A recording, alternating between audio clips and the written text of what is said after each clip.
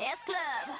Get down tonight, come on, yeah, I get down tonight, everybody get down tonight.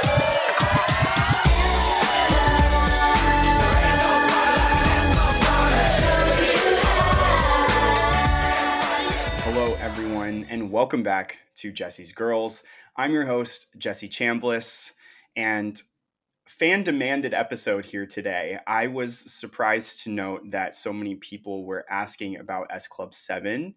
I tend to focus, of course, specifically on women, but there were more women than men in this group, so we're going to count them as some of Jesse's girls because S Club 7 was really formative for me as a child and my love of pop music and pop culture. John's abs in particular were very formative for me as well. And so, I really wanted to have a guest with great perspective here. And I told him that before this, before we were recording, that I really wanted to work on my pronunciation of cities and English things. And so I've listened to you, Adam, say your last name many times, but I've been so nervous to try and pronounce it. That's why I didn't want to ask you beforehand how you say it, because I've heard you say it when you've recorded. And so I'm going to attempt here, okay? And I don't know why I'm so nervous. I'm sweating. Okay, Adam, you say like Strawn. Perfect. Right? Yeah. Really? Perfect. Yeah, that's it. Because, oh my gosh. Okay, well, Adam, you are a content creator, a podcaster, a model, and you do a lot of things. And so I'm so excited because you're going to be the representative of all of the UK for me today. Thank you so much. Oh, God. But also, you are really tuned into pop culture. And so thank you so much for being willing to come on here and discuss this silly little group in this moment of time with me. No, absolutely, Jesse. Thank you so much for having me. Regarding the surname, just pronounce it like it's spelled Strawn, and you're all good. But yeah, no, thank you so much for having me. It's so nice to dip back into something like this, where the kind of content that I do doesn't allow me to kind of go back into like big bands of, especially nostalgic bands like S Club 7, right? So it's so nice. And my kind of understanding of pop culture, I'm not someone like our mutual friend Troy, who like has his fingers in all the pies of pop culture and like has such a vast knowledge. But when I dig in deep with stuff, and especially when it's nostalgia, then I'm all in. So I'm really over the moon to talk about this. I can't wait to hear you pronounce different places in England. This will be really, really funny. I'm really excited for that. But honestly, no, thank you so much for having me on. I've been looking forward to this a lot. Okay, well, I love that. You and I met last year because of Troy, because we went to a Beyond the Blinds live show. And it's my understanding you weren't living here yet, or in the States yet. You were still back home, right? That's correct. Yeah. So I just flew in. So I'm originally from, to give some context, so where this accent is from. So I'm from the northeast of England. Now, when you say that, a lot of people will, straight away jump to Newcastle, because that's like that's the major city. There are three major cities in the northeast of England, but Newcastle is the major one. And I don't have a Geordie accent. I don't sound like Jade Thirlwell from Little Mix, which is a full-on Geordie accent. But there's elements of that within my accent because I'm from the same area, the same region, right? So yeah, I was living there, and then I flew in, and that was crazy. Like I flew in, I meant to just stay one night in New York, and then was flying to Chicago the next day. But then with the snow and everything, it was wild. All the flights were being cancelled. So I ended up staying 2 nights and then flew out. And it was like, I think all of Chicago happened within 12 hours. And like in that time, like we had brunch, which is like where we kind of met initially. And then it was just, we had mimosas nonstop from there. And then it was just, I'm sure I was drunk for the full 12 hours, and then went to like Troy's show, and then like kind of met Troy and afterwards. And that was a lot of fun. And it was interesting because Troy and I didn't know each other well then, like pretty much at all. We knew each other to say hello to, and like compared to now, how well we get on, how well we know each other. And we've obviously gone out to do content and everything together as well. But yeah, like we sat down, we had a conversation as well. I'm sure we were both, as you said, about 45% drunk the entire time. But it was a great kind of atmosphere to meet one another, and it was fun. And then I stayed in obviously in Chicago. I then flew back to New York, and then I flew back to, I'll say Newcastle, but yeah, because I lived near to Newcastle. Yeah, and then only recently, kind of as of September last year, made the transition to live out here in New York. Yeah. Something I've always wanted to do, and I'm so in a privileged position where I'm able to do that. So it's yeah, it's been incredible. It's been like something in the distance I've always wanted to happen, and now Yeah. it has happened. I'm like, yeah, I'm ecstatic, kind of living the dream in many ways. Yeah, well, welcome to the States. I Thank can't you. wait for you to really get to explore the rest of them. Mm. Have you, you know, I'm in Texas. Have you been to Texas before? Never been to Texas. It's on the list. I'd like to kind of visit. For the places I have been so far, I mean, I've done. Obviously, I've done like family holidays. So I've been to New York, like obviously prior to this. I've been to Florida, and then well, else? I went to Oklahoma. That was like really random, but really fun. And that's a funny story where basically the only reason I was there, my friend who I was supposed to go with wanted to go to see filming locations of a certain TV show that's filmed in Oklahoma. She's a big fan. And then she came down with COVID, so couldn't fly. You But know? then I was still going. So I was like, well, what do I do? And she was like, please just go, like, just document stuff and everything. I was like, okay. So I just went. And that's the first time I met our mutual friend, Zach, as well, in person. Oh, And okay. Alistair as well, his husband. And I met them in Oklahoma. And I just, again, I was like, it was so random, but I was like, well, why not? Let's just go and explore somewhere, that is never really heard of. People from England flying to Oklahoma, but okay. And then I had my first ever Thanksgiving here last year, and then with my partner, we went to Seattle with his family, and that's a funny word. Seattle is the way I say it with my accent. Um, and we went there, and like that was my first ever American Thanksgiving, and like Seattle is beautiful. Oh my god, beautiful! Loved it there. Yeah. Big fan of Buffy the Vampire Slayer, and the pop culture museum there had the actual steak used in the show, and I lost my shit.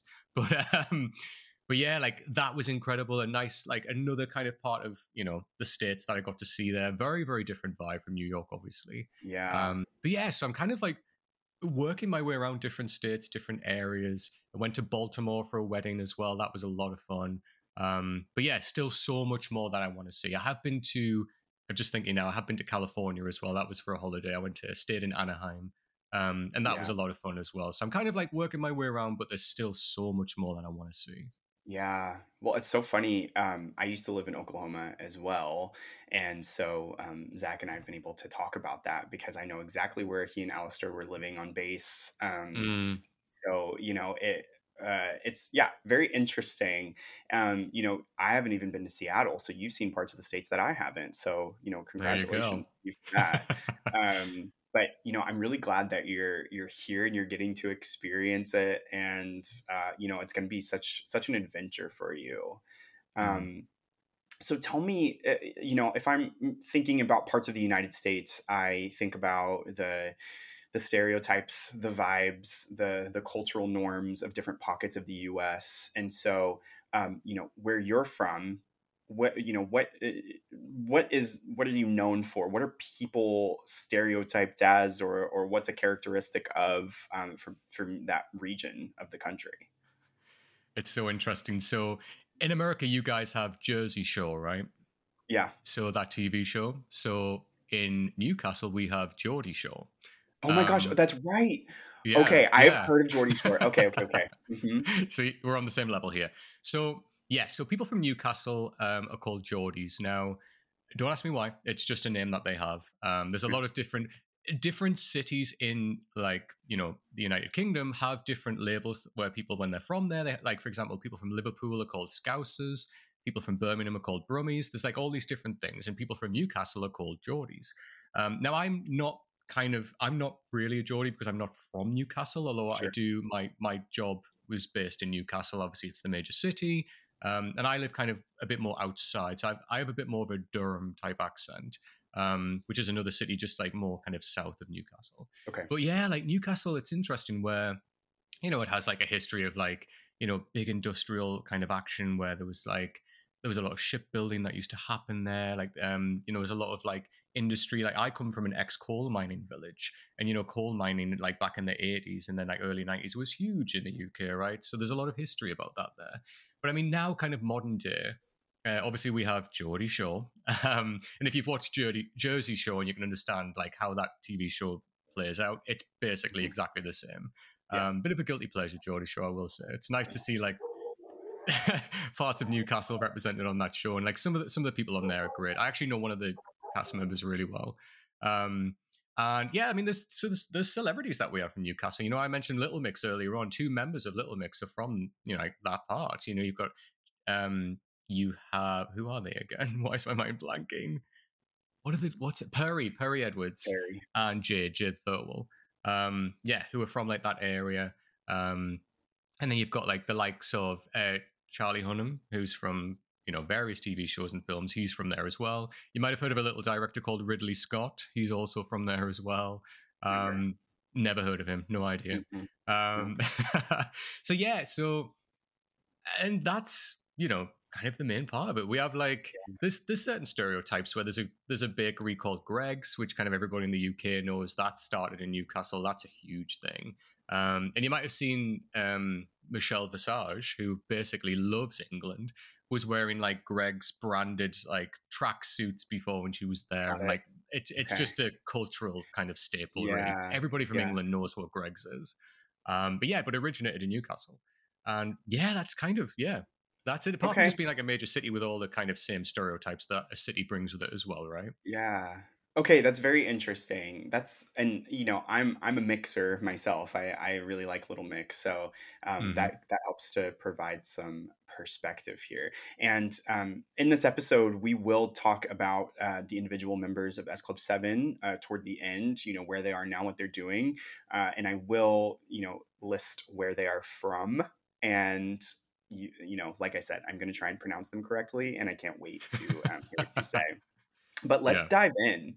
I really think the inception of S Club 7 is fascinating because Simon Fuller formed them. And I talked about Spice Girls on some of my episodes in this season, and he is, the mastermind behind the formation of the Spice Girls, and he had 19 Entertainment that was formed. Well, Simon Fuller gets fired as the Spice Girls manager in November of 1997, and he claims that the day after his firing, he came up with the idea of putting together another supergroup that had mixed gender. Okay. So similar to the Spice Girls, he decides to host open auditions, and he posts in The Stage, infamous publication that has produced, many superstars. And he had, these auditions, and everybody had to audition except for Rachel Stevens. She was already on the radar of some record executives. And so they had her put together a demo and just submit it. And so she didn't have to do a true audition, and she was invited into the group. Joe and Paul were asked to audition. So they were on someone's radar as well. I think they were discovered kind of in the process. And so they were asked to attend the auditions. The other four were a part of the true actual, they saw the ad and stage, and they went to the auditions themselves. They had a couple of lineup changes, but then we ended up with the 7 that we know, and they formed S Club 7. So in thinking about the name as well, the S, there's a little bit of lore around that too. Some believe that S stands for Simon. He has 19 Entertainment, as I mentioned, and S is the 19th letter in the alphabet. And then some believe that S just stands for 7 because it's the start of the word 7. So they form, and they come up with this sort of genius marketing idea to give them a television show immediately. And it chronicles exaggerated versions of themselves trying to break into the music industry in the US, which is ironic because they didn't really have a lot of US success, but their television show did. And so in England and the UK, it was called Miami 7. In the United States, it was called S Club 7 in Miami. So did you watch this television show? What was your exposure to S Club 7? I mean, of course I did. Like, around this time, like, so I was like, what, like kind of 11, 12, like when kind of S Club like really blasted onto the scene.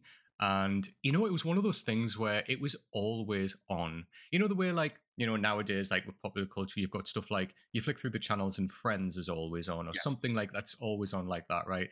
Like the S Club TV series was exactly the same. And I used to watch it like on a Saturday morning when it was on, like as a kid, and because it was always kind of focused around their music, right? Or like the most recent song that's come out. They'd always like do storylines around that, and they'd end up performing it in the episode. And because I was so into the music at the time, like I was all in. Like just watching this, and like they would bring certain storylines in, which some of them were hilarious. Some of them are just like, what the fuck. But also like kind of into band relationships as well, like the kind of relationship between Paul and Hannah. That was a storyline for a little bit and stuff like that. But it was one of those things that I would go into school and like everyone would be talking about it. Like Hmm. everyone would be talking about the S Club series, and like it was all kind of like tongue in cheek, right? Like nobody kind of sat down and like took it as this serious piece of drama, and that's because it wasn't, and that's not the way it presented itself. Of But course. everyone was all in because Yeah. their music, like they didn't just enter kind of the music industry and start; they blasted into the music industry, and I think we don't see this anymore. We don't see this where artists come along and they've got a TV show going along with them, and then they've got movies that come out as well after that or in the same time, and then all of the merchandise and everything around that. We don't see that anymore. Like artists just come along, they kind of either take off or kind of have like a slow burn into success, and that's all to do with just their music and how well it does within the music industry. But that's kind of genius to have the TV show going along with it. I mean, as well, like what there was like over 50 episodes of it as well, so we're not just talking like a one series, two series thing. But yeah, it was like it was part of the zeitgeist. Everyone was talking about it. It was popular culture. Like everybody just tuned in and watched this thing. And even if you missed an episode, it didn't kind of matter because you would just pick up like on the next episode, and because you knew the song as well, you could pick up the gist of it. But yeah, it was like just as you said, it was like you know they were playing like exaggerated versions of themselves. Hmm. None of them are going to win any Academy Awards, but it's not that type of show. It was just fun, and that's the word for them, fun, and it falls Yeah. into that bracket. Yeah, it was really self-aware as Yeah. well for a children's television show. And, I don't think I appreciated the genius of it back then when I was watching as a kid. It was just a TV show and they had fun music and they were a real Mm, group. But thinking back now to the marketing of it, it really is brilliant. And to have them play sort of exaggerated versions of themselves, it also helped us to know them as individuals. yeah. Hannah was the sweet one. She was kind of like the yellow aura. And then we had Bradley, and he's like a city guy, and he can rap and sing and dance. And then, we just got all pieces of them and their personalities. And Rachel was like the hot girl. She was the model, and Joe was the voice. And, Mm, so it really helped to differentiate them. And I think something that makes certain groups successful is whenever you know them as individuals. mm-hmm. Um, or they are all equally contributing, because there are some groups where you don't know them as individuals and there may be one like breakout superstar, right? Mm-hmm. So for them, I really feel like they were all in the beginning on level playing field. um, Mm-hmm. so I want to. I'm a chart nerd. I love the numbers. I like to know who did well, who didn't, which albums did and didn't. And you can be honest here. Are you aware of how successful they were in terms of the actual numbers? In terms of like where their albums and songs kind of Yeah, positioned in like the UK, charting or and sales and everything. so not exactly. Obviously, I know like their biggest songs, like the ones that probably did the best, but not specifically where they charted. So I am interested to learn exactly from you. So I was surprised. I knew that they were really popular, but I didn't realize how insanely popular they were in the UK in terms of their Mm-hmm. success. So their first three albums, respectively, peaked at two, one, and three. Their last album was kind of a flop, respectively. Mm, But I mean, their first three albums were massive sellers. In the United States, though, they just didn't have the same level of success.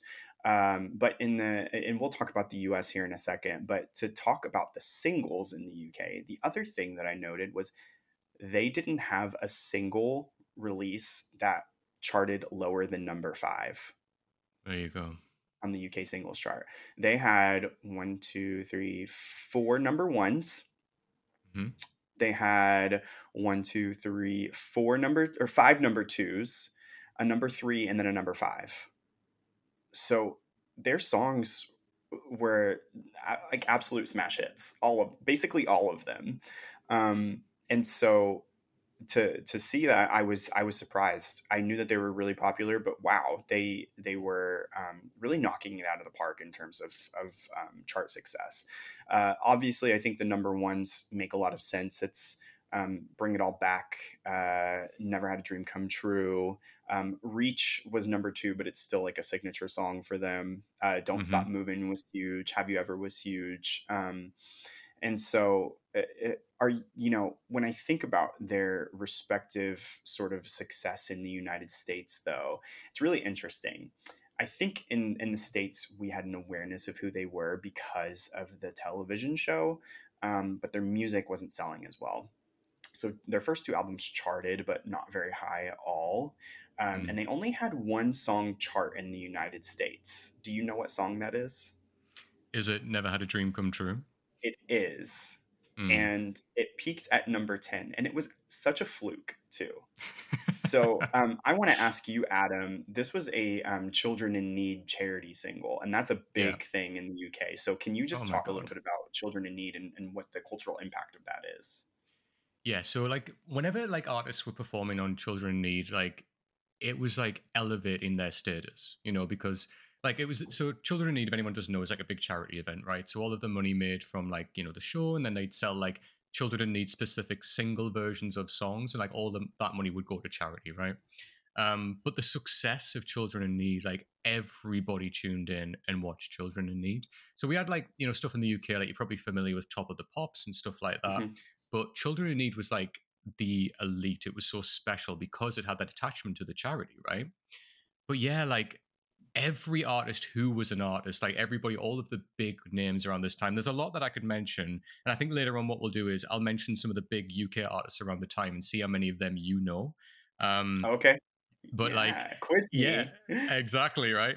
But like all of these names I'm looking at here, like will have had or did have singles like Children Need like performances as well, and everyone would watch it. Like everyone would like watch these performances, and they were always incredibly special. And like I remember S Clubs as well, and it was just it was really special. And that one song, Never Had a Dream Come True, it's kind of within the vein of the type of single that would be released with Children in Need.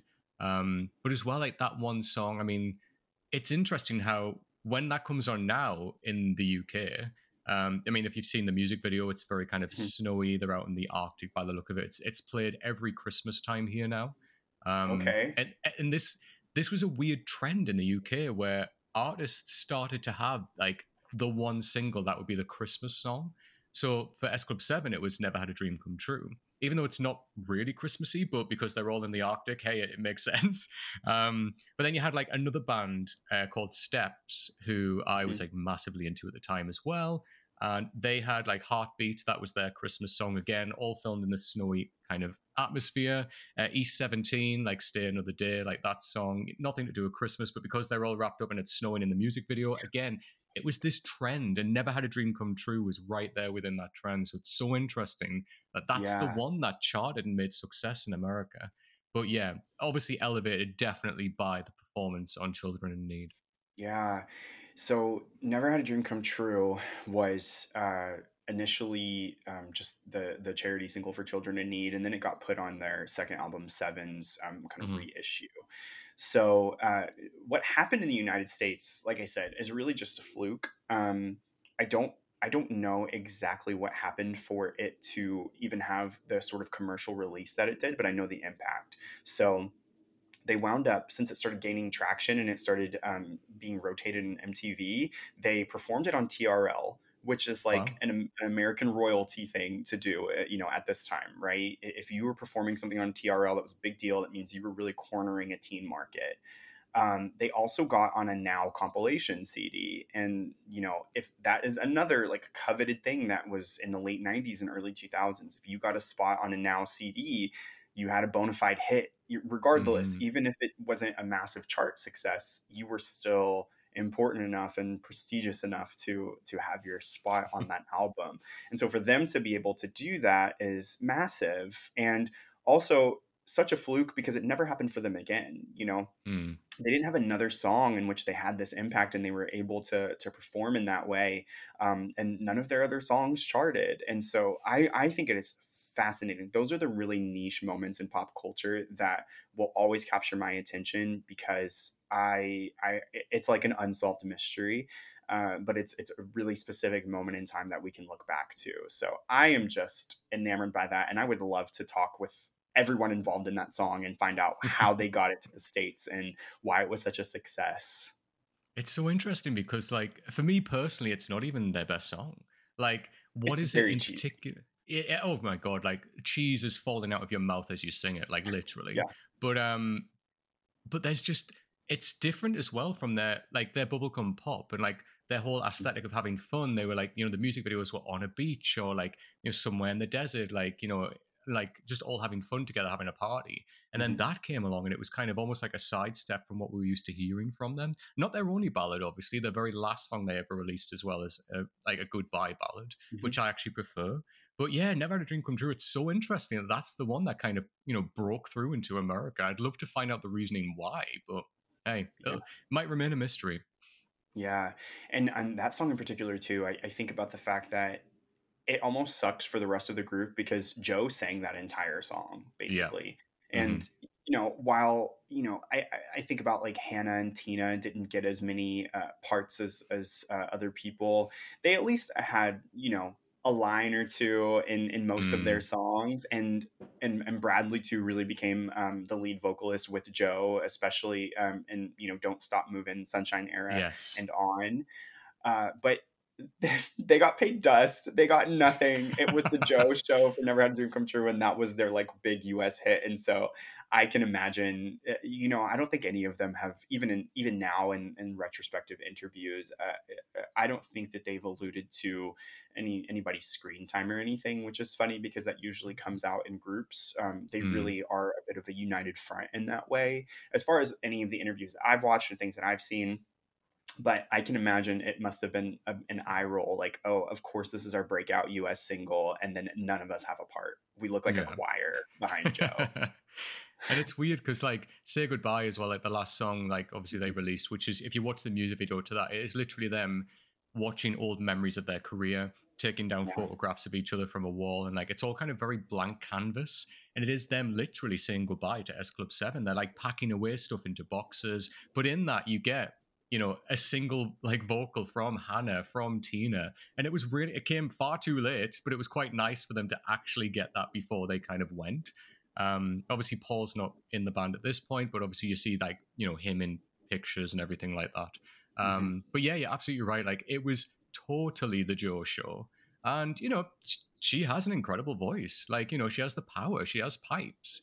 But when they did start to break through, and you had more vocals from other people, like you say, like when Bradley really started to step up. I mean, what a vocal! And like yeah, Don't Stop Moving and stuff like that. When he started, I was like, all right, why didn't we get more of this earlier? yeah. I really like Bradley's voice. I think he complemented Joe's as well so well, Mm, especially when they would kind of like do their back and forth. One person does a verse, the other does another. I thought that worked, and yeah, absolutely, they should have been doing that earlier. Um, mm, so just to kind of go back to the albums chronologically, what happened in the US too was interesting for how they released things because we got the first two albums proper. But then Sunshine and Seeing Double, they did not release in the US, and they actually smushed them together for an album, a US only compilation that they called Don't Stop Moving. So, mm. this was very, very early internet. I didn't even know that there were two whole albums that they had kind of cut in half and put together and Don't Stop Moving because they didn't include all of the tracks. Right. And so I didn't know some of the songs until later, and I didn't know that some were Sunshine tracks and some were Seeing Double tracks. And I some of them aren't on streaming, and so like one of my favorite S Club songs is Who Do You Think You Are from Seeing Nice. Double. And I really like when they get into their like deep house moments. I think it suits them really well personally. You know, Don't Stop Moving, kind of like throwback disco, Yep. funky. And then they kind of moved into this like deeper house music that I thought was pretty like forward for the time, especially coming from their very bubblegum, like silly fun roots, you know, a few albums prior to that. But Mm, yeah, like Gangsta Love, Alive, Don't mm. Stop Moving, Who Do You Think You Are? All of those were all on the Don't Stop Moving CD that was released in the United States. And fun fact, I remember exactly how I got that CD as well. So the standard thing, you know, you remember this, you would go to your department store, your CD store or whatever, and you would beg your parents to buy you this $20 disc. And, you know, sometimes they would be like, no, I'm not paying that much money, whatever, for this album. And you would just have to wait, or you like for Christmas or your birthday or whatever, because, you know, that's a lot of money to drop on one thing every time you go to the store, right? And Mm. you know, we were talking about like Target and TJ Maxx before we were hit record, or as it is in the UK. What is TJ Maxx in the UK, Adam? It is TK Max. Which sounds like an alternate universe knockoff. But you know, you have these like big superstores here in the US, and so you get your groceries and your everything else all in the same place, right? And so you're already spending $100 on groceries for the week for your family, and you know, not everybody Mm. could just grab a CD. So anyway, I remember it was the Don't Stop Moving compilation album that had come out, and it wasn't like super popular. It wasn't easy to find, and I was at a I think I was at a pawn shop with my family, and they had CDs there that were heavily discounted, and I saw it, and I saw them. The cover is them like walking off like a helicopter, and I saw it, and I was like, I have to have this. This has to be Hmm. mine, and this is the one I'm missing from my collection. And I also bought. Are you familiar with 3LW, the girl group? Yeah. Hmm. I also bought their second like flop album as well because I love a flop. Um, Yeah. and those are the two CDs I got from this pawn shop in Arkansas where I'm from, and just like the gayest CDs that I could have grabbed at this like place where people are selling like old jewelry and guns. Mm. So that was just a really fun specific memory that I have of getting their music. It's so funny because it's I remember specifically. So I used to work in Woolworths, which I believe you had here as well before they like kind of went into liquidation. And they used to have like the singles charts and the album charts and everything like that. So I used to work there and used to put all of those out. And I mean, going back prior to that, I remember my best friend, who's still my best friend now, he's a full-on metalhead now, right? Like loves heavy metal, everything Okay. like that.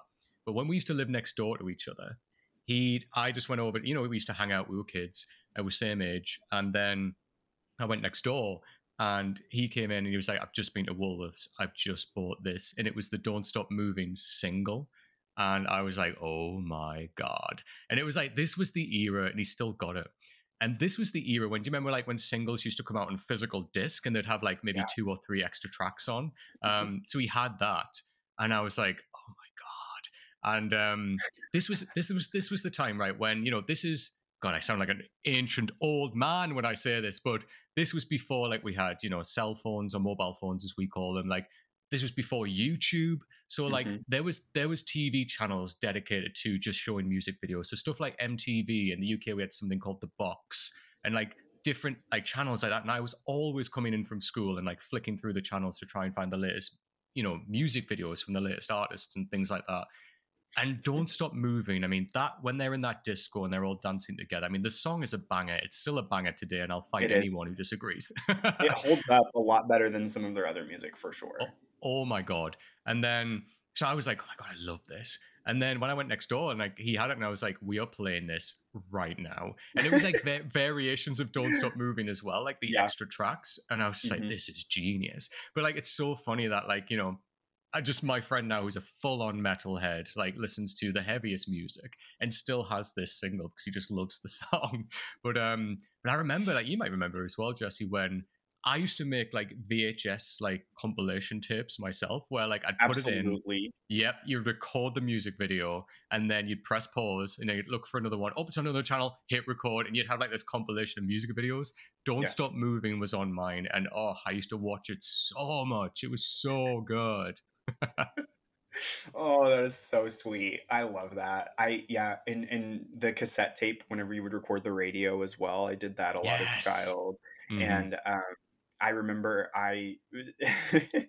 you're making me relive some of these things. I remember because of like now the compilation CDs, I wanted to have my own, I wanted to like to form my own thing. And so I had bomb hits Right. and like that's the bomb, and so I would make my bomb hits compilation tapes, and if I ever found them again, I'm sure they're buried somewhere in like the deep recesses of my parents' home. If I ever found them again, I would love to hear like the terrible quality and like me like chopping like part of a song off to try and record it. I bet it would be a really fun experience for me to revisit.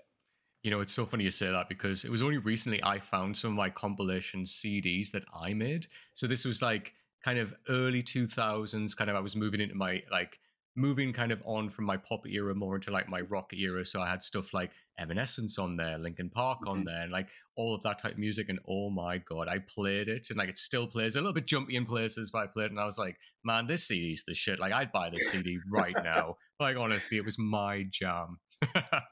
Yeah, I have a bunch of those. Until my current car that I have now, I had a CD player, and I would still listen to CDs even though I had streaming services. I would still listen to CDs, especially the Hmm. compilation CDs that I would make from all of the pirated music that I stole. When it Sorry, was like FBI. Evanescence underscore my immortal dot MP3. Or whenever they would have like the wrong song title and wrong artist, and Mm, you would think that it was them for a really long time, and then you would realize 10 years later that, oh my god, they don't even sing that. I know, right? Ugh, But in your mind, you've registered that that is them. mhm. Forever. I remember Mhm. telling people like the big thing on like LimeWire and some of the others was that Yes. that song "Bitch" by Meredith Brooks was by Alanis Morissette.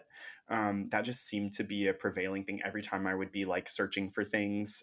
I love like a '90s woman with a guitar or a piano, and so I would be searching that music a lot, and I'd be like, "This is not Alanis Morissette." And I am pissed, and it would really bother me. But I couldn't do anything about it. But I would never download that one intentionally without finding the proper title by on principle, because I had morals and ethics while I was stealing music. Okay. Absolutely. Yes. Yes. Okay. So going back to S Club, Yes. they're really they were a victim of circumstance here too, in terms of what happened for them. So just to kind of chronicle, and I talked about this with Spice Girls too. They had such a short window of time with so much fame. Obviously, it Hmm. wasn't to the level of Spice Girls, but it was still really impactful. I mean, particularly in the UK. And so I mean, the time between their album releases, they released their first album in late 1999, and then their last album in early or late 2002. So we have an album every year for 4 straight years. Like I said, the first three albums were massively successful. The last one, not as much, but I mean, that happens. And they were exhausted. They didn't even tour until like their third album, because they Mm. didn't have the ability to. So, in reading up in preparation for this episode, I was really trying to get an idea of what their schedule was like. So they would record an album, they would fly over to the United States for months out of the year, and they would film the show. And then they would do press tour for both of those things, for the album and the show. They would do like one-off performances, of course, like Children in Need, or other big performances for exposure for them. And then they would have to start the cycle again. They didn't have time to tour. So they Mm. didn't have their first headlining tour until like the Sunshine Don't Stop Moving era, which is, I'm sure, was really fun to see. And then it was like really the beginning of the end, very quickly. And do you know anyone who saw an S Club 7 performance or concert or anything? Because there just weren't that many of them. No, so not at the time, but when they did a reunion, which I Mm, believe was 2014, I know mhm. a couple of people who went to see that. And I mean, again, that's for nostalgia, right? But a lot of bands have done that, like from the UK, where they've done tours where they've come back together for like one last tour. I mean, the Mhm. Spice Girls did one, not all of them, but Yeah. um, and came back and did it. And yeah, I know a couple of people that went, and they actually said, Adam, I was emotional. I came out of there crying, and I'm not ashamed. I love that. I mean, that would be me. I think something that 100%. I've been doing too in adulthood is seeing artists or bands that I never got to see when I was younger. Whenever they like Mm, come back and do a tour, so I absolutely get that. But speaking of reunions, let's kind of talk about the end for them, and then reunions, and then some things that have happened post S Club mm, 7. Um, yeah. this is where we're about to get juicy. Okay, so in true pop group fashion, a member leaves. So we have Paul announce that he's leaving right before the sort of like final era that they have, the Seeing Double era, which was, if you're not familiar, Seeing Double was a movie that they released. They had a feature film. So they've been doing the TV show for years, and they wanted to do a feature film. I don't even remember if Seeing Double aired in the U.S., so that's why I needed to tell people about that for sure. I've only seen clips of it. I haven't even seen the full thing, but Paul was not part of that. Mm, So he leaves. And the reason Paul leaves is because he wanted to sing new metal music, which came out of left field, but that was his background. So he had a band when he was in school, and he actually rejoins that band. And they were up for like contract renewal, and he was the only one that didn't renew his contract with Simon Fuller. So mm, he leaves to sing new metal. What's really cool is that they actually like addressed it in the show. He didn't just disappear, and they didn't, like make up some storyline. Of course, his leaving was, sensationalized a little bit. It was fictional, but they actually like had him address it and like be a part of the narrative, even if it was fictional, which I thought was actually really smart and really cool. But of course, that ignited rumors of them breaking up, and then we saw them ultimately, break up. So, do you remember? I mean, just like culturally, when Paul announced that he was leaving, and there was like all of this press coverage and everything. Do you remember some of the press coverage of that? Was that a big deal for people in the UK? oh my god, like Jesse, it like covered the front page of like stuff like the Sun and like the Daily Star, like the newspapers were covered with that. And you, oh my god, it was like when we had, because there was like a string of it, and it was all kind of around this time when we started to have bands that were like splitting up. I mean, the Spice Girls obviously will always dominate that type of narrative, right? Yeah. Because hello, it's the Spice Girls. Um, but like, yes, like I remember, when stuff like there's certain bands which I'll test you on later on, but when Okay. they split up as well, like going into like school or going into like college, and like there was that feeling. It was almost like in the UK when Brexit happened, there was like a feeling in the air of like something doesn't feel right, and like you could just tell. But in that time as well, like kind of late 90s, early 2000s, like around that era, it was the same thing. Like I remember going into, as I say, college, into school, and like people were depressed, like genuinely, like. And when some of the boy bands split up, like some of the girls were like crying in the playground, like it was that bad. And then yeah, the press coverage, oh my god, like you'd have like headline news, and then you'd always have, oh, and by the way, like this is the latest from S Club 7, this is the latest from like other bands that have like split up, this member's left the band. And that person was always like kind of segregated and told, like, oh, they're the reason why they like Jerry received a lot of it as well, right? Yeah. Um, and like Paul started to receive a lot of it as well. And as you say, like it was just something different where he wanted to try something else. But yeah, the news outlets went wild with stuff like this, like the tabloids. They ate that stuff up. It was like it wasn't just like a little article; it was like front page news. Yeah, interesting. Mm, It's hard for me to know what the cultural impact of that was. For me, it was a big deal because I didn't really have an emotional attachment to Paul because he wasn't like a standout member, but of course, like Mm, any of them leaving would have been devastating for a child who's very invested in them and would have dreams about them. Yes, I had right. dreams about S Club 7 as a child that I remember. One in particular where they were all in their little convertible and they pulled up to my house and they invited me to go with them, and I was very emotional that I got the invite.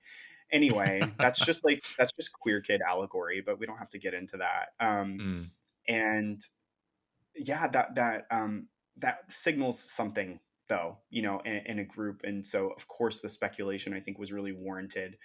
um, so they're moving into their sort of final era. They're going to release this Seeing Double movie. Of course, Paul's not a part of it. This is when Jo hurts her back as well and finds out that she has a pretty big injury and she can't really like do the dancing and some of the physical components of being in the group. That's really reflected in Seeing Double. And so often in that film, whenever there were going to be like dance numbers and performance scenes, she would have a sort of like side narrative where she was like kind of around, but or she had something else, like she was the agent, kind of like going around and fighting the bad guys or something, without mm. actually fighting them. It was like a wink hint, like, oh, I just beat up these 3 guys or whatever, while the other 5 are like like dancing really hard, and she's just kind of like walking around, and they're not known for their dancing anyway. It was very hokey, it was very cheesy, Oh yeah. dancing, very simple numbers, so she probably could have done it, but I understand. My favorite thing about their dancing is that they would kind of like make John do a dance monkey dance thing. He would have like one little trick, like a flip or something like that, Yeah, because he or the was. splits. Yes, Yeah. because he was very flexible and athletic in that way, which just Yeah. sent me over the edge watching him like flip around. My little like horny child meter was like beep, beep, beep, beep, beep. Oh my god, my meter was always for Paul and Bradley. I just thought they were so fucking hot. Like as a young closeted kid as well, watching them, I was like, who the hell are those guys? Like even in the Natural video, when like they're dancing on the beach, and there's a scene when them two in particular, are, like under the waterfall, like without their shirts on, and that was a spiritual awakening for me. They I were was like, so sexy in that oh video. my god, like can we just, and there's like a moment when like like John's like dancing like kind of by himself and there's like a gap and then them two are dancing together, and I was just like, give me more of that You're please, like, like kiss, I kiss. yeah, kiss under the waterfall. But it was just, I mean, that music video was very very sexy for those reasons. But yeah, like they were always like my like secret crushes when I was kids. I was like, ooh, like Bradley and Paul, can we just have more of a narrative about them please? I love that. Start writing fan fiction about them. On fanfic.net, just writing it Yeah. all. Right next to all the Harry Potter fanfic that was dominating at that time for sure. Oh my god. Um, whew. So okay, I want to talk about their reunions and where they Mm, are now, and then and your quiz and everything. Before we get into all of that, I have to know, sure. like, what are your top few like S Club songs, whether they're singles or album cuts or whatever. Like what are the ones that really stick out in your mind, or that even if you don't revisit, like you would revisit? Okay, so I have 4 Okay, that, and it's he's really prepared. interesting as well.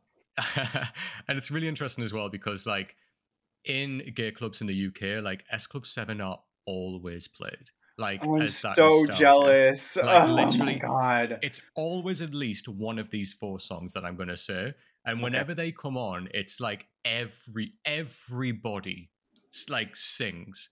I'm not even exaggerating. Like people put their drinks down and sing along, or like do the dance routines or like reach and stuff like that. It's just, it's always a moment. Like when a drag queen like DJ and puts that on, it's the moment.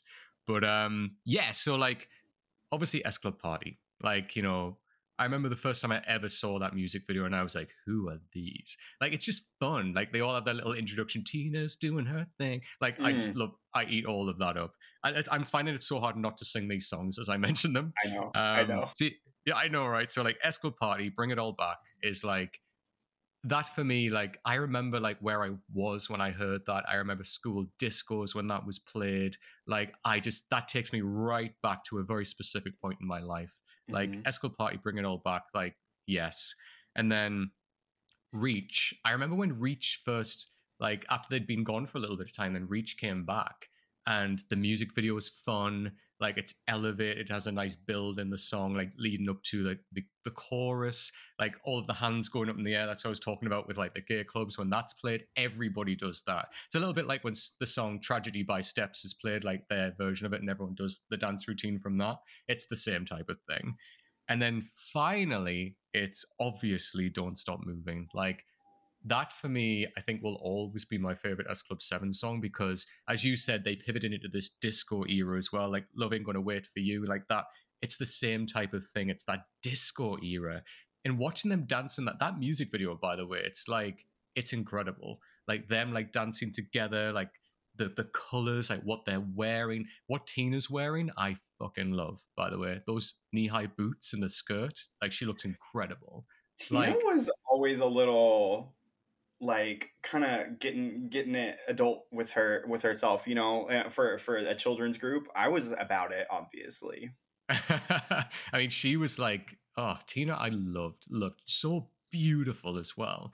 But yeah, Don't Stop Moving. As I said, like when I shared the anecdote like earlier on about my friend, but it's just like the song. And when that comes on as well on a night out, like I'm just away. I know. And these are songs as well, like they stick in your mind because you know every single lyric, whether you wanted to learn the lyrics or not, because they're so ingrained in pop culture, because you used to see them all the time and hear them. Like, I don't care what anyone says. Like people can be like, oh, I never listened to S Club 7, whatever. But you put an S Club 7 song on one of those four, they know the lyrics because they stick in your mind. They're fun. And yeah, Don't Stop Moving is just, for me, their anthem. But yeah, those four, I'd say. Yeah. Okay, so we're definitely in line about Don't Stop Moving. Like I told you, I like their more like deep house. Yeah. I love Alive and Who Do You Think You Are? Yeah.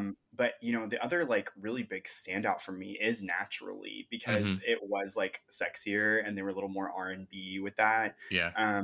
There's also an album track from Seven called All in Love is Fair, which isn't a good song, but I love it. And I think it was just like as a child, it was little like it was really interesting to me, and so it just like it stuck. But yeah, Right. I can't imagine like being at a club and seeing a drag queen like do a performance to Don't Stop Moving. I would probably explode. I don't think I would know what to do. Just It's like, it's honestly like, it's almost kind of like expected, weirdly, like in certain, like, especially when they do like, they're playing like songs of nostalgia anyway from that era. So, I mean, of course, you see like drag queens do like Britney Spears numbers and everything like that. I like when they do older Britney Spears as well. Like even if they do something to Lucky or something like that, like I'm all about that. But yeah, like it's almost kind of expected when they start playing the classic tunes, stuff like, as I said, Steps, Atomic Kitten, Sugar Babes, like S Club are always there. But even if they're not like performing a number, even if just like there's a DJ on in a gay club and that song comes on, or like an S Club song comes on, as I said, everybody goes wild because everybody knows it. Yeah. Oh my gosh, that's so great. Okay. So S Club 7, of course, breaks up.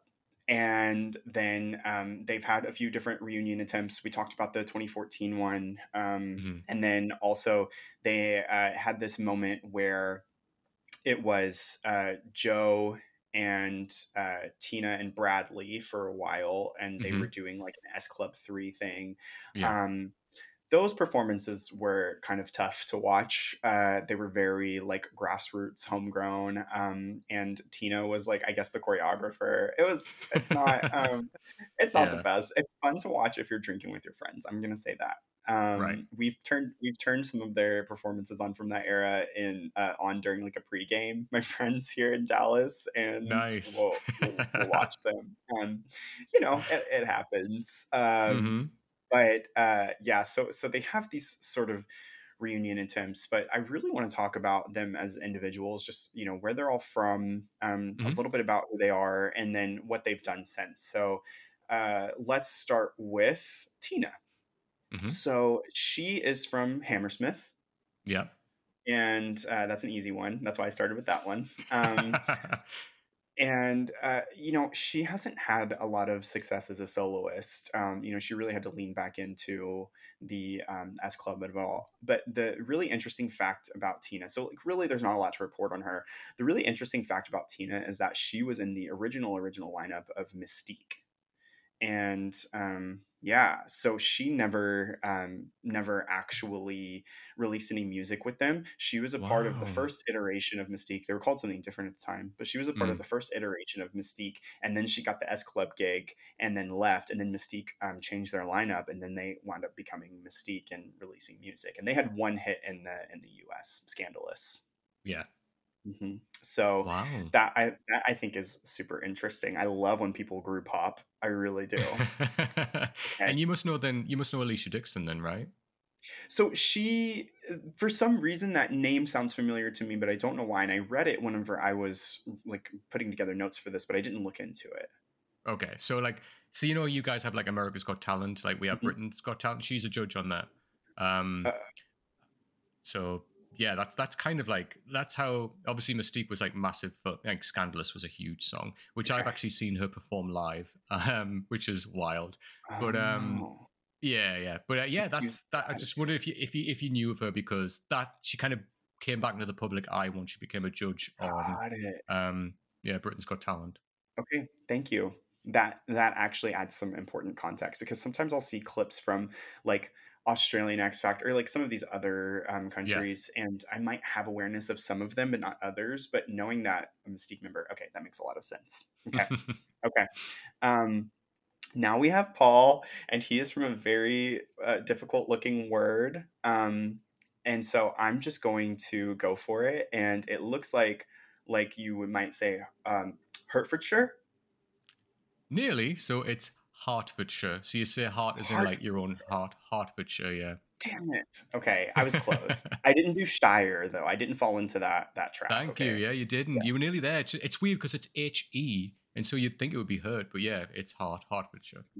Okay. Okay. So Hertfordshire. Okay. You got it. Um, so Paul has really, I think, had the saddest sort of go at it. So I found quotes from, like I said, he left to do his new metal band. They didn't find success really. He really just, it's kind of been sad.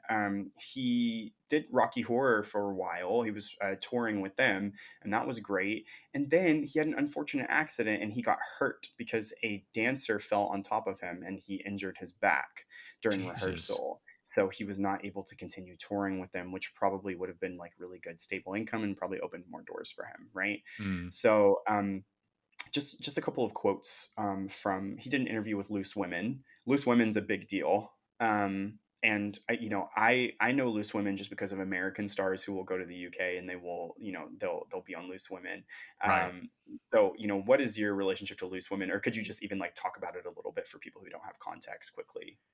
So like it's our version of The View, right? So it's like all women on the panel and like I mean Loose Women is huge in the UK, right? It's like they've had like different lineups as like people have gone on and like certain presenters on Loose Women have done like other morning TV shows and such like that, but it's always like a powerhouse of people that are on there from different like big like media outlets or like big pop culture things like and yeah it's just like women on it like if you watch The View it's basically exactly the same women Okay. on a panel like sitting down and they'll always have a guest on who they interview and like there's been various guests but I mean Loose Women is like prime time television where like after the morning shows have been on like the news shows and everything like that Loose Women's normally on and it's always been one of those shows where people have just had it on because it's naturally come on Mhm. after um and it's not like a talk show, say something like like Ellen or something like that. It is literally like that panel where it's four women and they address a lot of things. Sometimes they talk about men, sometimes they talk about political issues, sometimes they talk about socio-political issues, but then sometimes it's just pop culture moments or like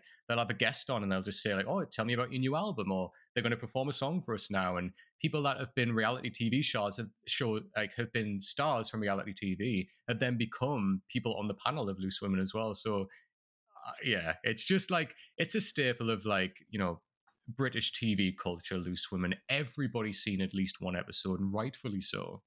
Yeah. Yeah. I mean, every clip that I've ever watched of it, I've loved it. And I think Yeah, too, because it really, I think exemplifies British humor as well, right. the Yeah, sort of cheekiness of it. But to get back to the somber thing that I was about to talk about, so yeah. Paul went on Loose Women in 2018. He talked about the Rocky Horror thing that had happened to him. He also said that he works odd jobs to make ends meet, and he found later on regular work as a station manager for a like radio station in Swanage.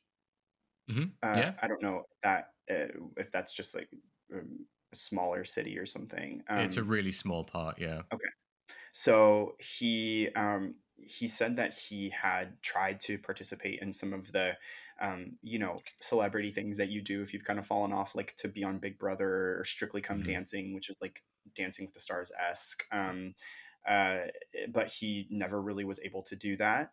And then now he is doing like online tarot card readings as of 2022.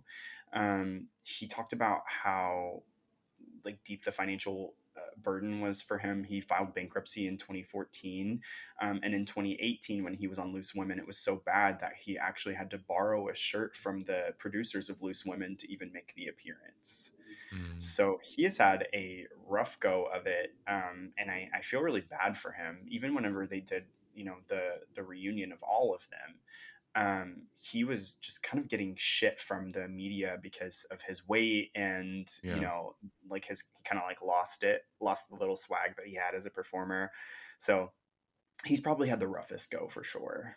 Right. Yeah. Yeah. It's a shame. He was on a reality TV show as well. And I remember I didn't even know he was going to be on it. And then I was visiting my parents and I walked in the room and like my brother was there as well. It was something about like when people go on, they have like dinner or something together. It was like almost like come dine with me, but I don't think it was that. But anyway, and then he was a contestant on it, and I didn't recognize him at all. And it was my Yeah. brother that was like, "Adam, do you know that's Paul from like S Club 7?" I was like, "What?" It like blew me away. I never thought I'd see him on there. It was wild how different he looked. Yeah.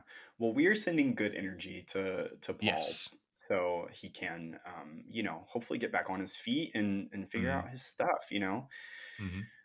Well, moving on to John. John's from Devon, so that's easy. You got it. Yes, John's from Devon, that's easy. But he had a history of theater before S Club, and obviously he's very athletic and has a lot of tricks up his sleeves.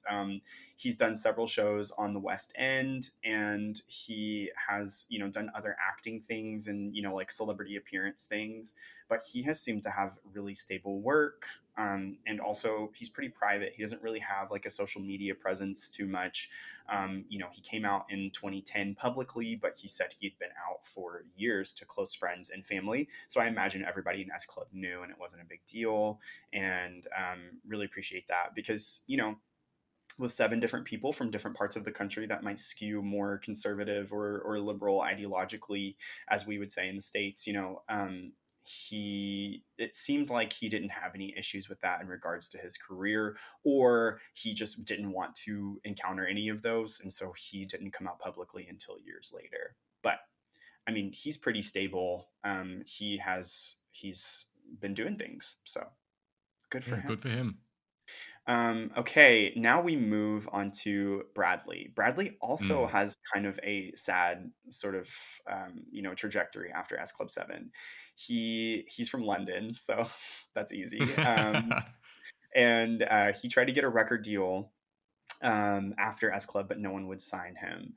And so then I want to ask you if you know about this. He participated in some reality show with a bunch of ex boy band Mm. members, and they kind of formed a super group, and it didn't go anywhere. So, did Yeah. you know about this show, and can you talk a little bit about it? Yeah, I mean, it was exactly that. So it was a reality show when they took like ex members of like other bands and basically put them to like together as like a super group. I mean, there was members of like there was members of a boy band called Blue. I think Lee from Steps was part of it as well. And basically, they just tried to put them together and kind of see if like they could re-grab the essence of creating a boy band again. And it was interesting. I saw some episodes because like again, like Lee from Steps was like, oh, he was like I idolized him and I thought he was beautiful, so I watched anything he was in. And but then he like dropped out later on because they thought his vocals weren't as good. So like there was a little bit of drama in there as well. But yeah, it flopped, man. Like it majorly flopped when the reality show where she followed like it wasn't like a full season. It was like maybe 5-6 episodes of them like auditioning for like these ex members, putting the supergroup together, trying to write a song, and it was quite interesting to just see how the egos clashed and how like, you know, they try to come together in the writing process to get music down and everything like that. And they all just, there was too many ideas. I think they were all coming at it from different angles and they all wanted different things. And it kind of inevitably wasn't going to work. And then when they released a track, and I remember when a track actually came out, it bombed, Jesse, like seriously bombed. It was I know, it was kind of a shame as well because there was some nice guys as well in the group, but yeah, Bradley being one of them. But yeah, it kind of just bombed, and then that was it. They kind of just vanished. Gosh, that is depressing. I didn't mean for this to be like such a sad episode. No, we're gonna have a couple more like sad things, and then we're gonna end on a high note in terms of the members. Okay, but this is going. I mean, next we have to talk about Joe. Yeah. So, Joe was a part of controversy in S Club and out of S Club. The like really lame controversy was back in 2001. A few of them got caught with weed, basically, and they like lost an endorsement deal, and it was kind of a big deal for a moment, but it didn't make too much of a splash in terms of like affecting their reputation. It was news for a while, from what I can tell. So she was part of that. Now, originally before S Club, what's interesting about Joe is that she was already breaking into the music industry. Are you familiar with a girl group called Solid Harmony? No. Okay, so she was a part of some girl group called Solid Harmony, and it's spelled very weirdly. It was like HRMONI and then like a capital E. So lame. But she actually in the late 90s had flown to Sweden to work with Max Martin. Wow. And nothing ever materialized of that in terms of releasing something commercially. But of course, working with Max Martin is huge. And so, I mean, maybe not as much then in the late 90s because he was still like, he hadn't had the Britney factor yet. But I mean, that's a big deal because Robin was already out on the scene. And so he was making his mark. And, you know, from that, I think is whenever she was asked, as I mentioned, to sign or to audition for S Club. Now, following S Club 7, she actually signed, I think she was the only soloist to sign with Simon Fuller initially as her artist manager. And then just because of musical direction and contract negotiations, she wound up dropping with him. Simon went on record to say that she was going to be the next Christina Aguilera. And they gave her music and she didn't like it and she wanted to write all of her own stuff and they didn't want her to. So of course that kind of breakdown thing happened. Now, what I want to ask you about is in 2007, she was a part of a massive scandal when she made an appearance on Celebrity Big Brother. So if you wouldn't mind just kind of talking about that, what happened, and the impact of that as well. So I just want to start by saying this was huge, and I can't sell that enough. Like, this took over tabloids when this happened. So yeah, Joe went into Celebrity Big Brother, and she was in there. There was a few people in there, but prominently the people that the story revolves around is, so there's Joe, there's Danielle Lloyd, who was like a TV kind of personality, and then you had Jade Goody as well, who Jade was kind of known as well for being a TV personality because she was in an original version of Big Brother as well prior to this version. And then there is Shilpa Shetty, who is a Bollywood actress, had like at this point had like a 15-year career, like acting in like Bollywood movies, and is like a really big deal. Beautiful woman as well, and she was in there. Now, the story, kind of the controversy, revolves around these four women. So there were instances where it was, in a nutshell, bullying. That's what it was. And you can watch the clips back on YouTube. You can make up your mind for yourself, but it is bullying. And they single her out. So Joe, Danielle, and Jade, they kind of come together as friendly. They get on. And they start to kind of single out Shilpa. And it's really, really upsetting. It's really hard to watch because Shilpa, if you kind of go back and watch the clips as well, she's just a really sweet, really lovely, really warm, bubbly woman, wants to get on with everyone. And there's clear moments of when things were said which are not right. There were things that happened which are just disgusting. For example, there was an incident of when she was preparing chicken. So she was preparing chicken, like a dish for the rest of the house. She was making this for the rest of the house. And obviously this was an Indian dish. It was different the way that the chicken was prepared compared to the way like Joe or Danielle had ever had before. And then Danielle had made a comment saying about the chicken didn't taste very nice, and it was different. And then Joe said it was something along the lines of, "Oh, is that why all Indians are so skinny because they're always being sick?" And then, yeah. And then Danielle kind of laughed it off as well. And that's the thing. They always undercut things by laughing. And it was never like a serious type of conversation. They always laughed. And then Danielle was like, "Oh, yes, like with the whole like fingers in the food and everything, I'm not a big fan of that." And Danielle was really harsh. She was the one that was just name calling behind her back. And then Jade kind of comes in as well.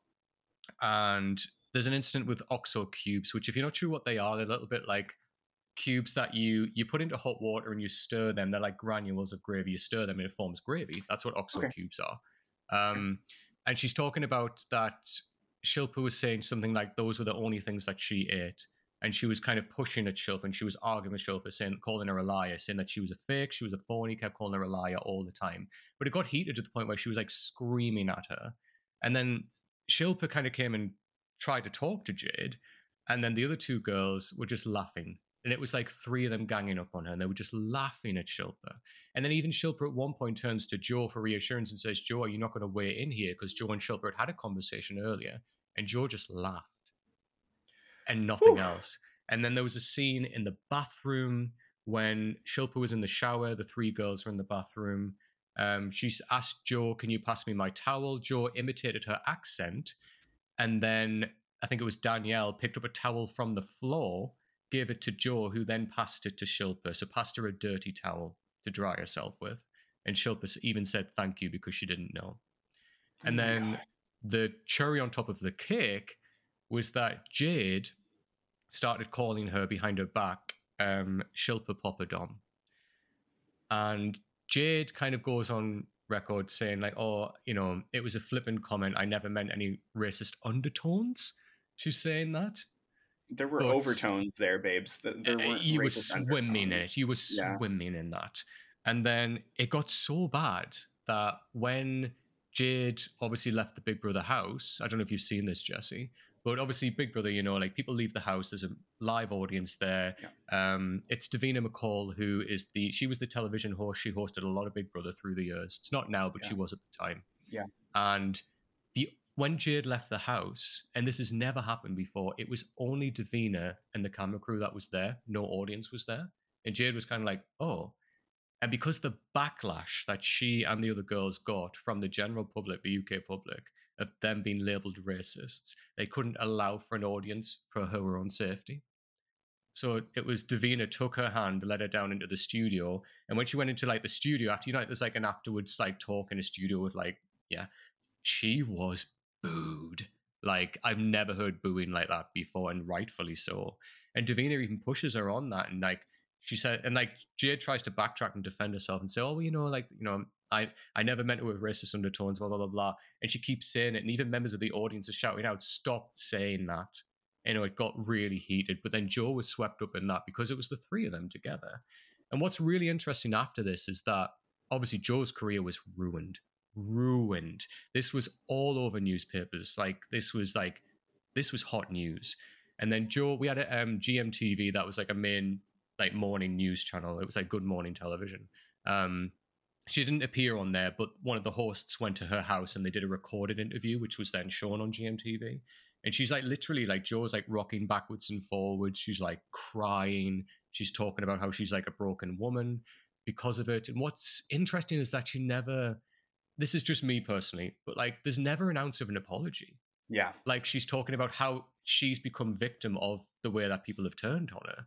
But I never hear her apologize. There's no ounce of that. And I mean, I know we're in an era now, Jesse, of where celebrities like, you know, go on Instagram and do like a notes and apology and stuff like that. But even something like that would have been better than turning almost the victim, kind of her becoming the victim and turning the narrative in that way.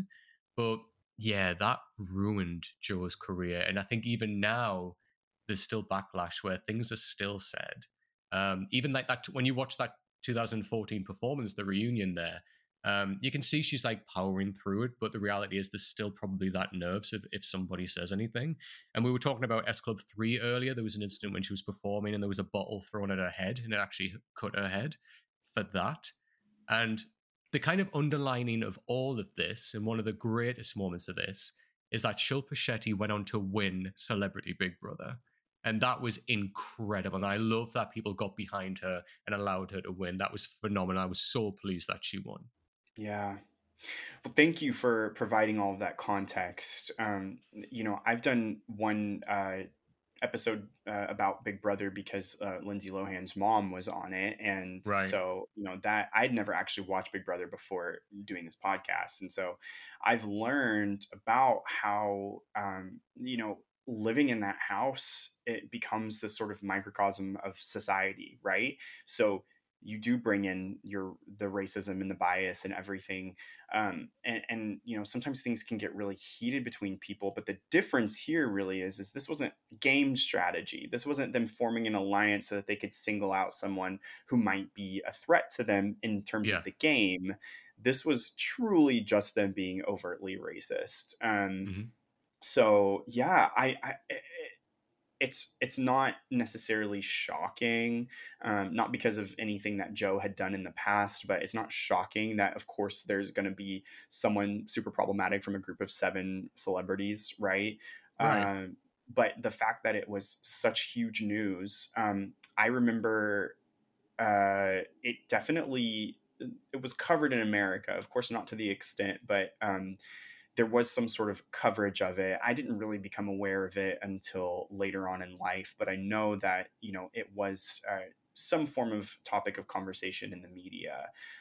But it is really funny to me. I mean, there are a lot of parallels with, how specifically like white people in the UK and white people in the States, perpetuate racism, against certain groups of people. And it's funny that out of all of some of the things that have occurred in the UK with celebrities and public figures, that Joe got so much backlash. It's not that it was undeserved, but it seems like it was just who they felt like, which racist they felt like attacking at the moment. You know what I mean? When we've seen so many people in the United States and in the UK who are massive celebrities say problematic things, and they kind of get the bye, I think that was just kind of like the most fascinating, like sociological aspect of it. Absolutely, she deserved to be deplatformed and to get backlash, of course. But it was funny that it happened to Joe and not, several other examples that I could name off the top of my head. But that's just kind of that's neither here nor there. Just the thought that I had about it. But yeah, I think like out of the 3 of them as well, like Joe was arguably like the biggest star out of like the 3 girls, and then I mean, I don't know if you know, but like Jade Goody actually went on to then start where she entered Big Brother in India, and that was her kind of like coming back round and apologizing. Obviously, if anyone knows about Jade Goody, obviously, she passed away with cancer and had to leave the Big Brother house because of that. But yeah, I think because out of the 3 of them, arguably Joe had the biggest career at that point, and I guess a lot of the media was focused on that as well. But yeah, it was shitty behavior, and she had the repercussions because of it. Yeah. Well, moving along, let's talk about Hannah.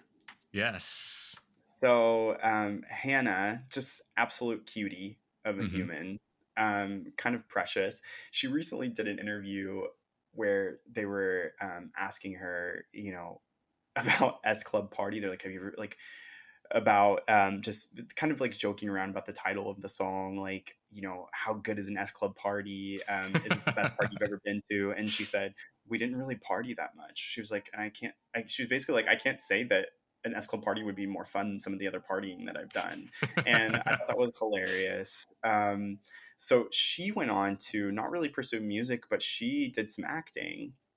So she was in a series called Primeval. Yes. Okay, so that I think was kind of a big deal. Also, she's from Norfolk. Norfolk, well done. That's spot on. Yeah, nice one. It was another like not super challenging one, but I just wanted to say it correctly because with us, we would say like Norfolk. Yeah. It's like the pronunciation of the L, but yeah, Norfolk. Yes. Yeah. Yes. Okay. So, is Primeval a big deal? And what is ITV compared to some of the other networks in terms of like ranking and viewership? Because I get all Yeah. of the British networks confused. Okay, yeah. So I mean, Primeval, like, it wasn't huge. Like, let's be honest, I mean, it's not on now, but it was quite nice at the time to see somebody like from like a band like go into acting like that. That was kind of like, oh, okay, this is cool. But yeah, so you've got like the major TV networks. I guess you've got in the UK. You've got so BBC One and BBC Two. Everybody kind of knows BBC, right? And then you've got ITV. So that's like another one where you'd have like a lot of like, it's like game show TV. There's like reality TV shows Got it. appear on ITV. Like, or like, for example, you would have like, like talent shows. So stuff like, the X Factor and stuff like that. All of that would be like on ITV. And then later on, like, ITV started, they went through a phase where they were buying out shows. So like stuff like The Voice left BBC and ended up on ITV. So stuff like that would happen. Got it. Yeah, so there was a lot of stuff like that. And then you'd have Channel 4, and that's where Big Brother was shown for a long time. Channel 4 was Big Brother. So, like, they dominated Big Brother for many years, but also Channel 4 had their own stuff, kind of very similar to, we have a channel called E4, and that shows a lot of American TV shows, a lot of stuff like, American sitcoms, stuff like, Buffy the Vampire Slayer, stuff like that, would appear on Channel 4 as well. And they would show a lot of films as well. That's quite interesting. And then the other major one is Channel 5. So Channel 5, that's where Big Brother ended up. So Big Brother ended up on there, and they started to buy like a couple of shows as well. A lot of films are shown on Channel 5 as well. It's like a big film network. And then they had like kind of the watershed of where there was like softcore porn, like that was shown after a Yes. certain time, which is Yeah, quite like funny. See, I remember Cinemax. those. I Yeah. know, that's it. So I remember like some of those movies where it was like softcore porn on Channel 5 after 10 p.m. And I was like, let's just see what's going on. But yeah, so those are kind of like your major ones anyway. You can obviously go into more stuff like when Sky came on the scene, like Sky One was a big one, like different things like that. But yeah, Primeval, yeah, it wasn't like, it wasn't something like Game of Thrones. Like, it didn't dominate TV, but it was Yeah. fun. It was like, it was for kids. It involved like dinosaurs and everything like that. But like the effects, if you go back now, watch it, are very kind of risky. But it was kind of very much like a BBC type show, or like it was that type of era, but just with less of a budget than BBC. Yeah. Okay. Okay, that's fun. um, she has a couple of kids now. She actually recently did an interview. Now, she's talking about something that happened with her living situation. I don't necessarily think it was about financial, hardships. I think it was because she had a kind of like a landlord discrimination thing that happened. But basically, what she said was, she and her family were homeless over the Christmas period, and their landlord basically gave them 2 days' notice to find a new place to stay. She didn't indicate why or necessarily what was going on from what I read, but she said, they got screwed because they had to find another place. They had somewhere to stay over Christmas, but they ran out of time before they could move in. And so there were just a couple of weeks where they were in limbo, and they were staying with a friend for a while. So Right. very interesting what happened. But, thinking about like someone who was such a massive celebrity having a landlord and not like owning their home, I mean, it Yeah. makes me usually think, okay, so maybe she's, maybe she's just not in a place financially to be able to be comfortable from any of the money that she had made. Right. So it just makes me wonder how much money they actually made. I know that back in the day, whenever they were kind of nearing the end of their time with S Club, she and her family had gotten some lawyers involved with some money disputes with Simon Fuller, which of course usually happens. There's a lot of exploitation in the industry. So, Right. I don't know what came of that, but who knows? They probably never actually got paid what they should have been. Yeah. But Yeah. we're going to end on a high note here with Hot Girl Rachel. Yes. I would like to. She's from London, so that's an easy one. But I would say as a soloist, she's arguably the most successful. Yeah. What's people's perceptions of Rachel as like a solo artist or like as a celebrity in general over in the UK? Like, what do people think about her? I mean, obviously not so much anything now. But yeah, she obviously had the most successful, like Sweet Dreams My LAX was like a big song in like, the UK. She's beautiful. And we had FHM magazine, and that's a magazine where people are rated, like, and she was like, voted like most beautiful woman in the UK, like won it several times. It was like number 2, number 3. And she was always like, she was never mainstream, like big time type. Just people knew her because she was like linked to S Club 7, right? But she was, she was on like, morning TV shows performing. She'd like, like if X Factor or something was on, or like another talent show like that, she would come on and maybe perform something like that. I remember when they redid Do They Know It's Christmas, which is like the big charity hit in the UK, which Bob Geldof kind of does. You probably know there's a one from like the 80s, and then they redid it. And she was like a part of that as well. So, yeah, she was never like, as I say, she was never at the heights of like, Britney or Taylor Swift or somebody like that. But she was like known, and she had music, she had success. Sweet Dreams, My LAX is probably the biggest song that she's known for, right? But yeah, like she'd be on stuff like Loose Women where she'd be talking. And I'm guessing you knew about her wedding as well when, none of S Club 7 members were there. Yeah. I don't Yeah, know which the tea there, but I do know that that happened. Is there a reason? Did she talk about that, or any of the other ones talk about that? there's no kind of like bitchery or anything. It's just basically that she just said we've all grown apart. Like she said, like I haven't spoken Yeah. to any of them in literal years. So she was like, it just didn't feel like the thing to do. And you know what? Like, fair enough. Like, if yes, you had this amazing career together, but this was like what, 20 years ago or something now. Yeah. And yeah, she just said they drifted apart, and that's it. There was no malice or anything like that. Just she hadn't heard from them in a long time, and that was it. Yeah. Well, I think really the most interesting thing about her Sweet Dreams My LAX is that that song was actually for Britney Spears, and she turned it down, Wow. and so Rachel got it. Yeah. Nice. I didn't know that. That's interesting. I can hear that actually. I can hear that.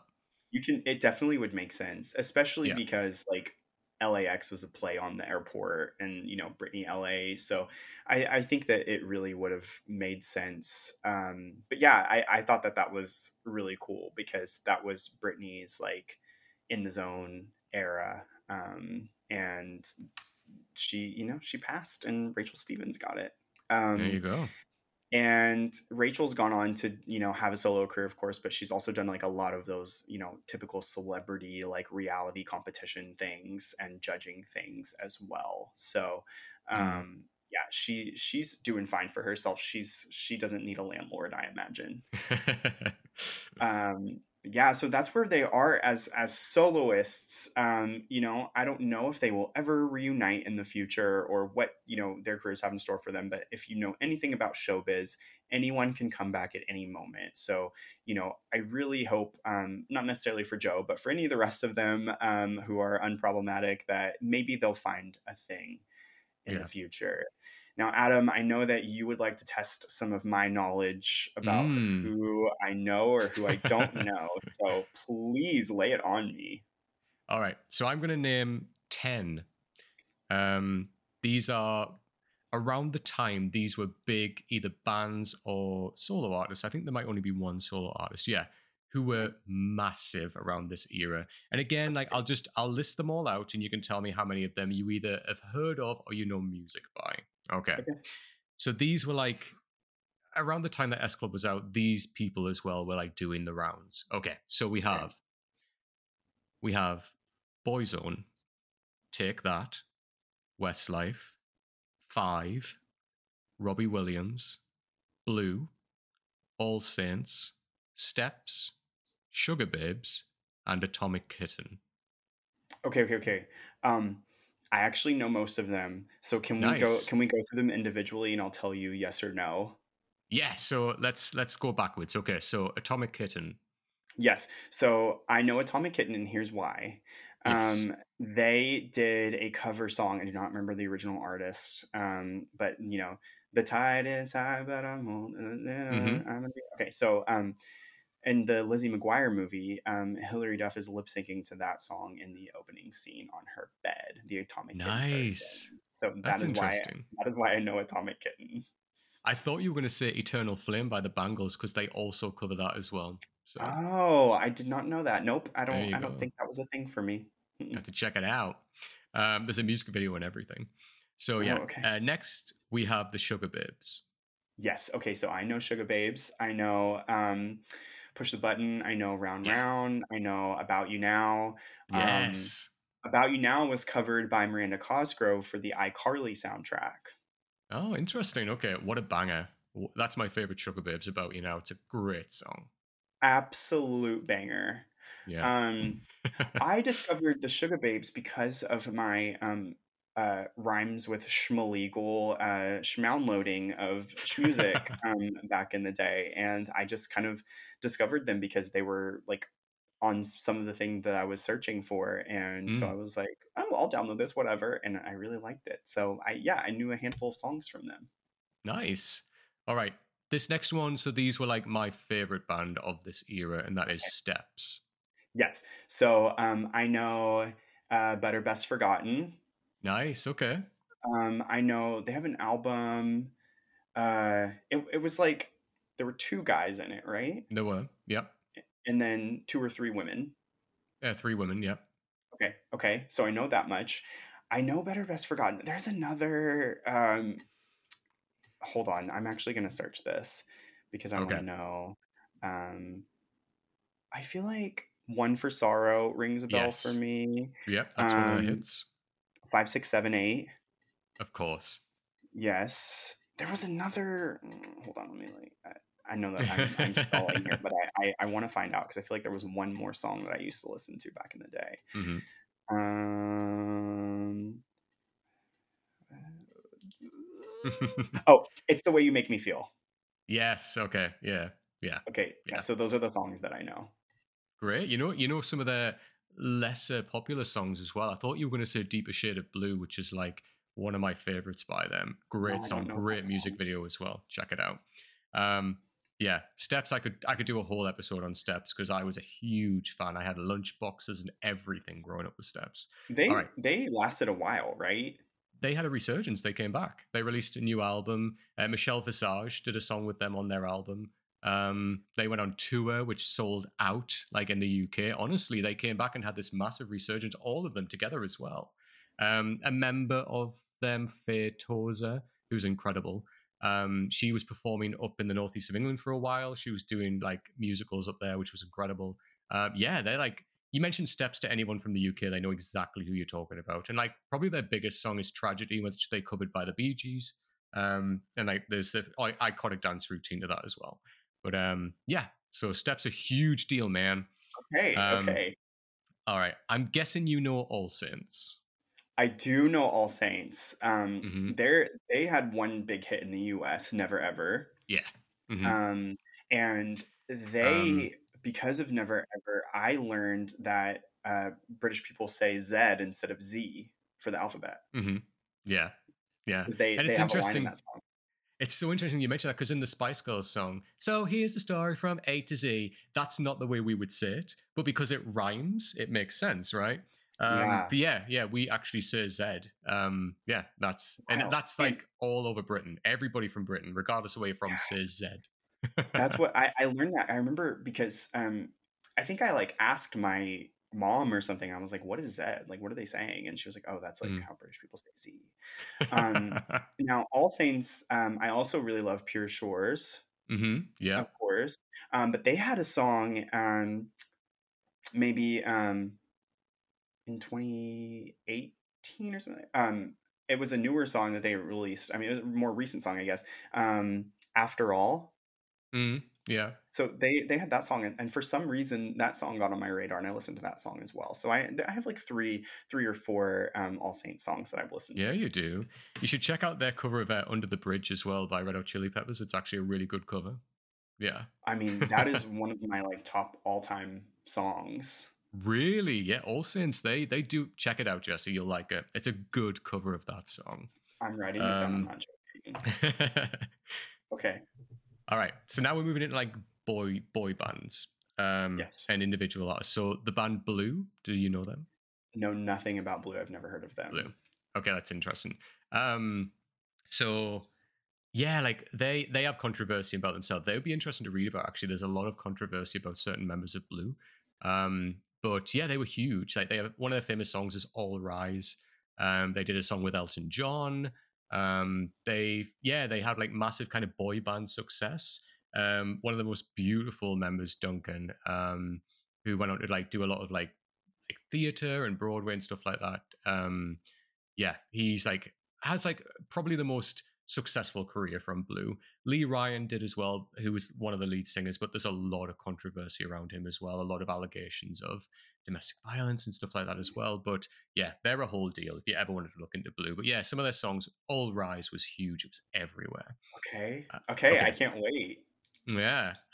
Do you know, I'm guessing you might do, but do you know Robbie Williams? I do. I know Robbie Williams. I knew him as a solo artist. I know you mentioned Take That as well. Yes. So, okay. Take That had, I think, probably like one big hit in the US. And Back for Good, is that the name of the song? What did you say? Is it Back for Good? Is that the name of the song? Oh, yeah. Want you back. Yes. Yeah. So that was the big song in the US. I did not have awareness of who that was by. I just remember hearing it as a child on the radio. That's so interesting. Yeah, so that was their song in the US. I feel like that was popular. I would have to fact check for sure. But I knew Robbie Williams because he would get rotation on VH1 in the US. Yes. And so I remember like Millennium was big. Mm-hmm. Oh yeah.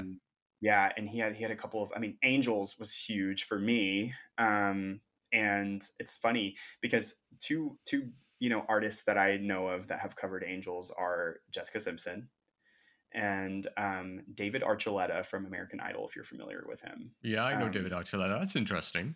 Yeah, so they both have covers of that song.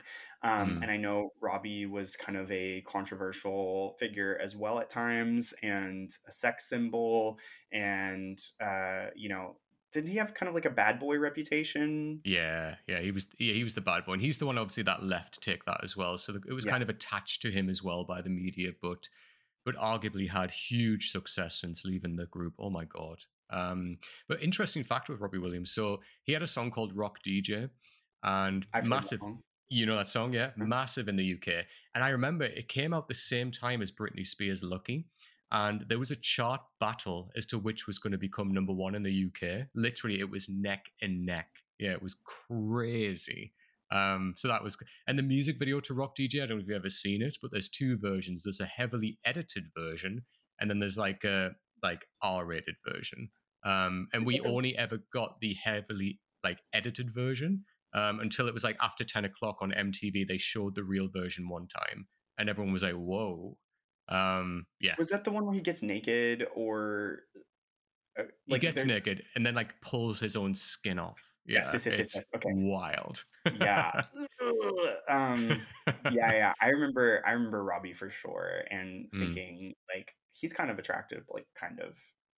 You know what I mean? I think it was just the intrigue with him because he was like a little bit of a boundary pusher, you know? Yeah. He was definitely on my radar when he was hot. Yeah. So I won't kind of lean in to Take That because obviously you know about them. Yes. Although Take That, when Robbie was part of them, they did a cover of the Barry Manilow song "Could It Be Magic," and their version for me way better. Writing another note down. If you don't know that, check it out. Barry Manilow's is like a slow piano ballad because hello, it's Barry Manilow. Yeah. But their version's upbeat pop. The music video is so gay, and I'm here for it. Check it out, honestly. Okay. Okay, so then the last kind of three I'll ask you about. Do you know the boy band Five? I do. Okay. They had a little bit of US success. Oh, nice. Yeah, they had Slam Dunk the Funk. Yes. And then they had When the Lights Go Out. Yes. They were huge around this time. So they had big songs like Keep On Moving was a big song of theirs. Got the Feeling. So You Got the Feeling. And then Everybody Get Up. That was a big song of theirs as well. Do you know this little band? I say that ironically because they were massive. Westlife. Westlife, yes. Okay, so Westlife had a little bit of a moment in the US, but not a huge one. Okay. I don't remember if it was because of a Disney thing or what it might have been. But I know Swear It Again, Yes. uh, huge, right?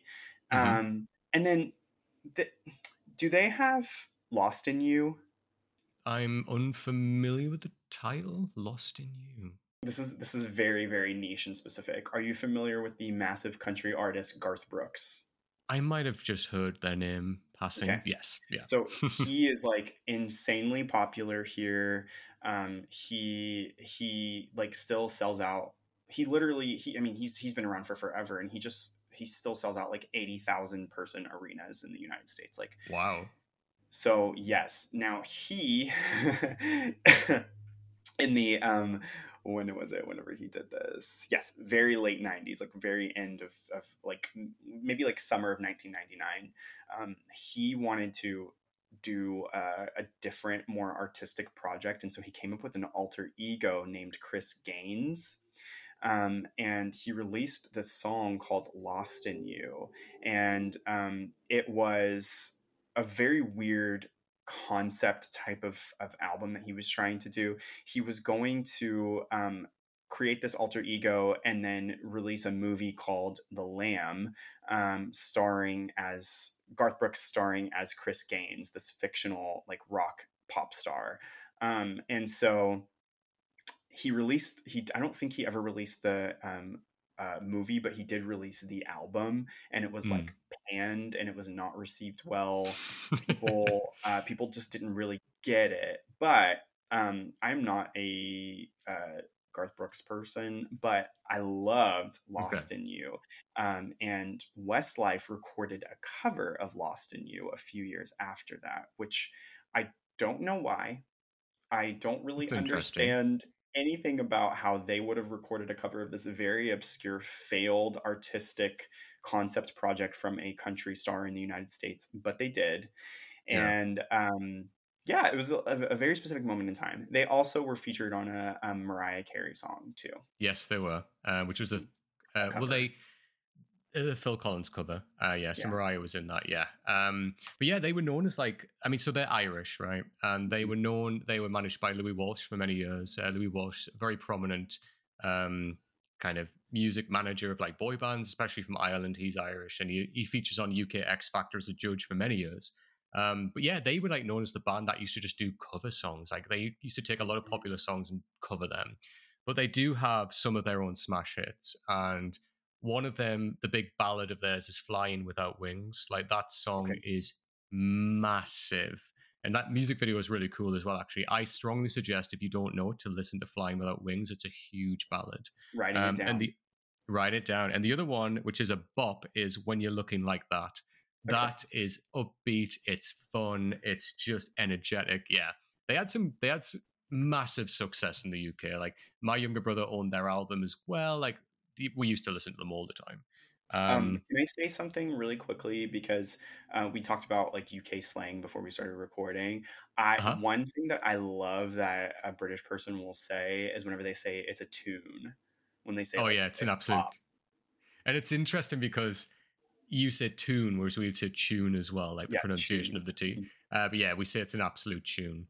And sometimes people say like there's certain things where it's like it's a small tune, it's a medium tune, or it's a big tune. Oh my God, I'm obsessed. I'm adopting that. I'm appropriating. I'm stealing culture. I love it. So like if you're out on a night out and like a song comes on and someone's like, oh, this is a banger, this is a tune, and you might be like, is it? You might be like, small tune. But then like if it's a good song, like it is good, you like it, then it's a medium tune. But then if you love it, yeah, it's a big tune. That's so funny. And so for y'all that can't see, Adam's doing hand motions too. So Yeah. um, I will incorporate those somewhere in my content creation zeitgeist. So don't worry, you will see the hand motions. There you go. Um, and the last band I want to ask about is Boyzone. So I know of their existence, and I don't know anything about them beyond that. Okay, do you know the singer Ronan Keating? That's another name that I feel like I've heard for some reason, but I don't know anything about him. Okay, interesting. So Ronan Keating was part of Boyzone. They were again another Irish band. And they had some big hits. Again, like, but Ronan Keating, like once the band kind of separated, one of the members unfortunately passed away. And Ronan Keating he was like always the lead singer, right? Mm-hmm. And then when he had a pretty successful solo career, he had a song that was featured in Notting Hill, like the main kind of like anthem of Notting Hill was in there. Okay. He had songs like Life is a Roller Coaster and stuff like that, like major success. But yeah, Boyzone were like just another band that was kind of like hanging around in that era that were really big. And I remember when, you know, they kind of, again, when they separated and went on their own way, like girls were in tears in like schoolyards, everything like that. Same as Take That. When Robbie left Take That and then they went on hiatus, like the drama in the schoolyard was unbelievable. But yeah. I don't mean to laugh because like I would absolutely be so engaged with my faves too. Like I totally get it, but it is fucking hilarious. Honestly, the drama, you couldn't get past it. It was unbelievable. But these people were like idols. They were like gods to like teenagers at this point. It was wild. Before, like, you had stuff like apps and anything like that where you can just click on, look at somebody's Instagram page. Like, stuff like this happened. You're like, oh my God, it's the end of them. It was wild. I love that. I really appreciate you taking me on this journey of like UK culture and what has translated and what hasn't. I know you and I have had conversations about like Girls Aloud and yes. You know, Cheryl and everything too. So I just really appreciate you kind of exposing me to other things because I listened, you know, Girls Aloud, like overall I was like, okay, like small tune. But I really like the songs that I really like. I really like. I mean, right. I can listen to On the Metro like on like a Coke filled like loop. You know what I mean? Like they put something in that song. Mm-hmm. And then like the show and Call the Shots. Like there's a few of them that I just really like. So yes, thank you. Yeah. Really appreciate it. And what a pleasure it was to be able to talk with you about S Club and, you know, UK things and American things, and really enjoyed this conversation. And before we sign out, I would love for you to just talk a little bit about some of the, you know, content that you create, what you do, your show. I know you have multiple shows and other things that you're working on. So, you know, give us a little overview, a snapshot, plug whatever you want to plug. And of course, I'll include links to find you on social media in the episode notes. Oh, thank you. I appreciate that. So, yeah, I mean, on socials, I am at Strawn87 on like everything. So if you type that in, you'll see my face. I have a YouTube channel. It's predominantly reaction videos. I do a little bit of other stuff as well, but that kind of like is its own thing. And that was just something I started during lockdown, and it really kind of took off. And I discovered a lot of artists from around the world. A lot of like, I've shared one particular with Jesse as well. And that's its whole thing. So yeah, if you type in my name, you'll find me on YouTube. I have two podcasts. I have one called Into You, and I have another one called Last Week On. Into You is when it's conversational. I'm chatting to a guest every kind of week or so, and I'm getting to know things about their life. And I've had a few people on there. I've had Troy on there. I've had Zach on there. And I've had like other people on there as well. I just find it so interesting to hear about people's lives and what they've done to get to where they are now. I just find that so interesting. So that's Into You podcast. And then Last Week On is when I do more like review content. So I'm reviewing more like film and TV. So at the moment, like we've done a lot of stuff like we were talking earlier. I've done Kill Bill 1 and 2 with our mutual friend Troy. I've done all of the TV show Invincible as well. We've covered The Butterfly Effect. And then now at present, we are going through The Last of Us TV show. So me and my friend Joey are going through episode by episode and doing that, which is a lot of fun. So yeah, if you want to come and listen to me talk about those things or check out my content, that's where you find me. I love that. Adam, once again, just really appreciated today's conversation, and you are officially one of Jesse's girls now that you've been on. So you're a friend of the pod, and I'm really excited for people to hear this episode. So thanks, and I will talk with you very soon. Well, thank you, Jesse. This has been my pleasure. And anytime you want to talk about UK culture, especially nostalgia, like bring me back in. I am there. I'm about it, okay? All right. We'll talk to you guys later. Lay your head next to mine. Take it slowly, a step at a time.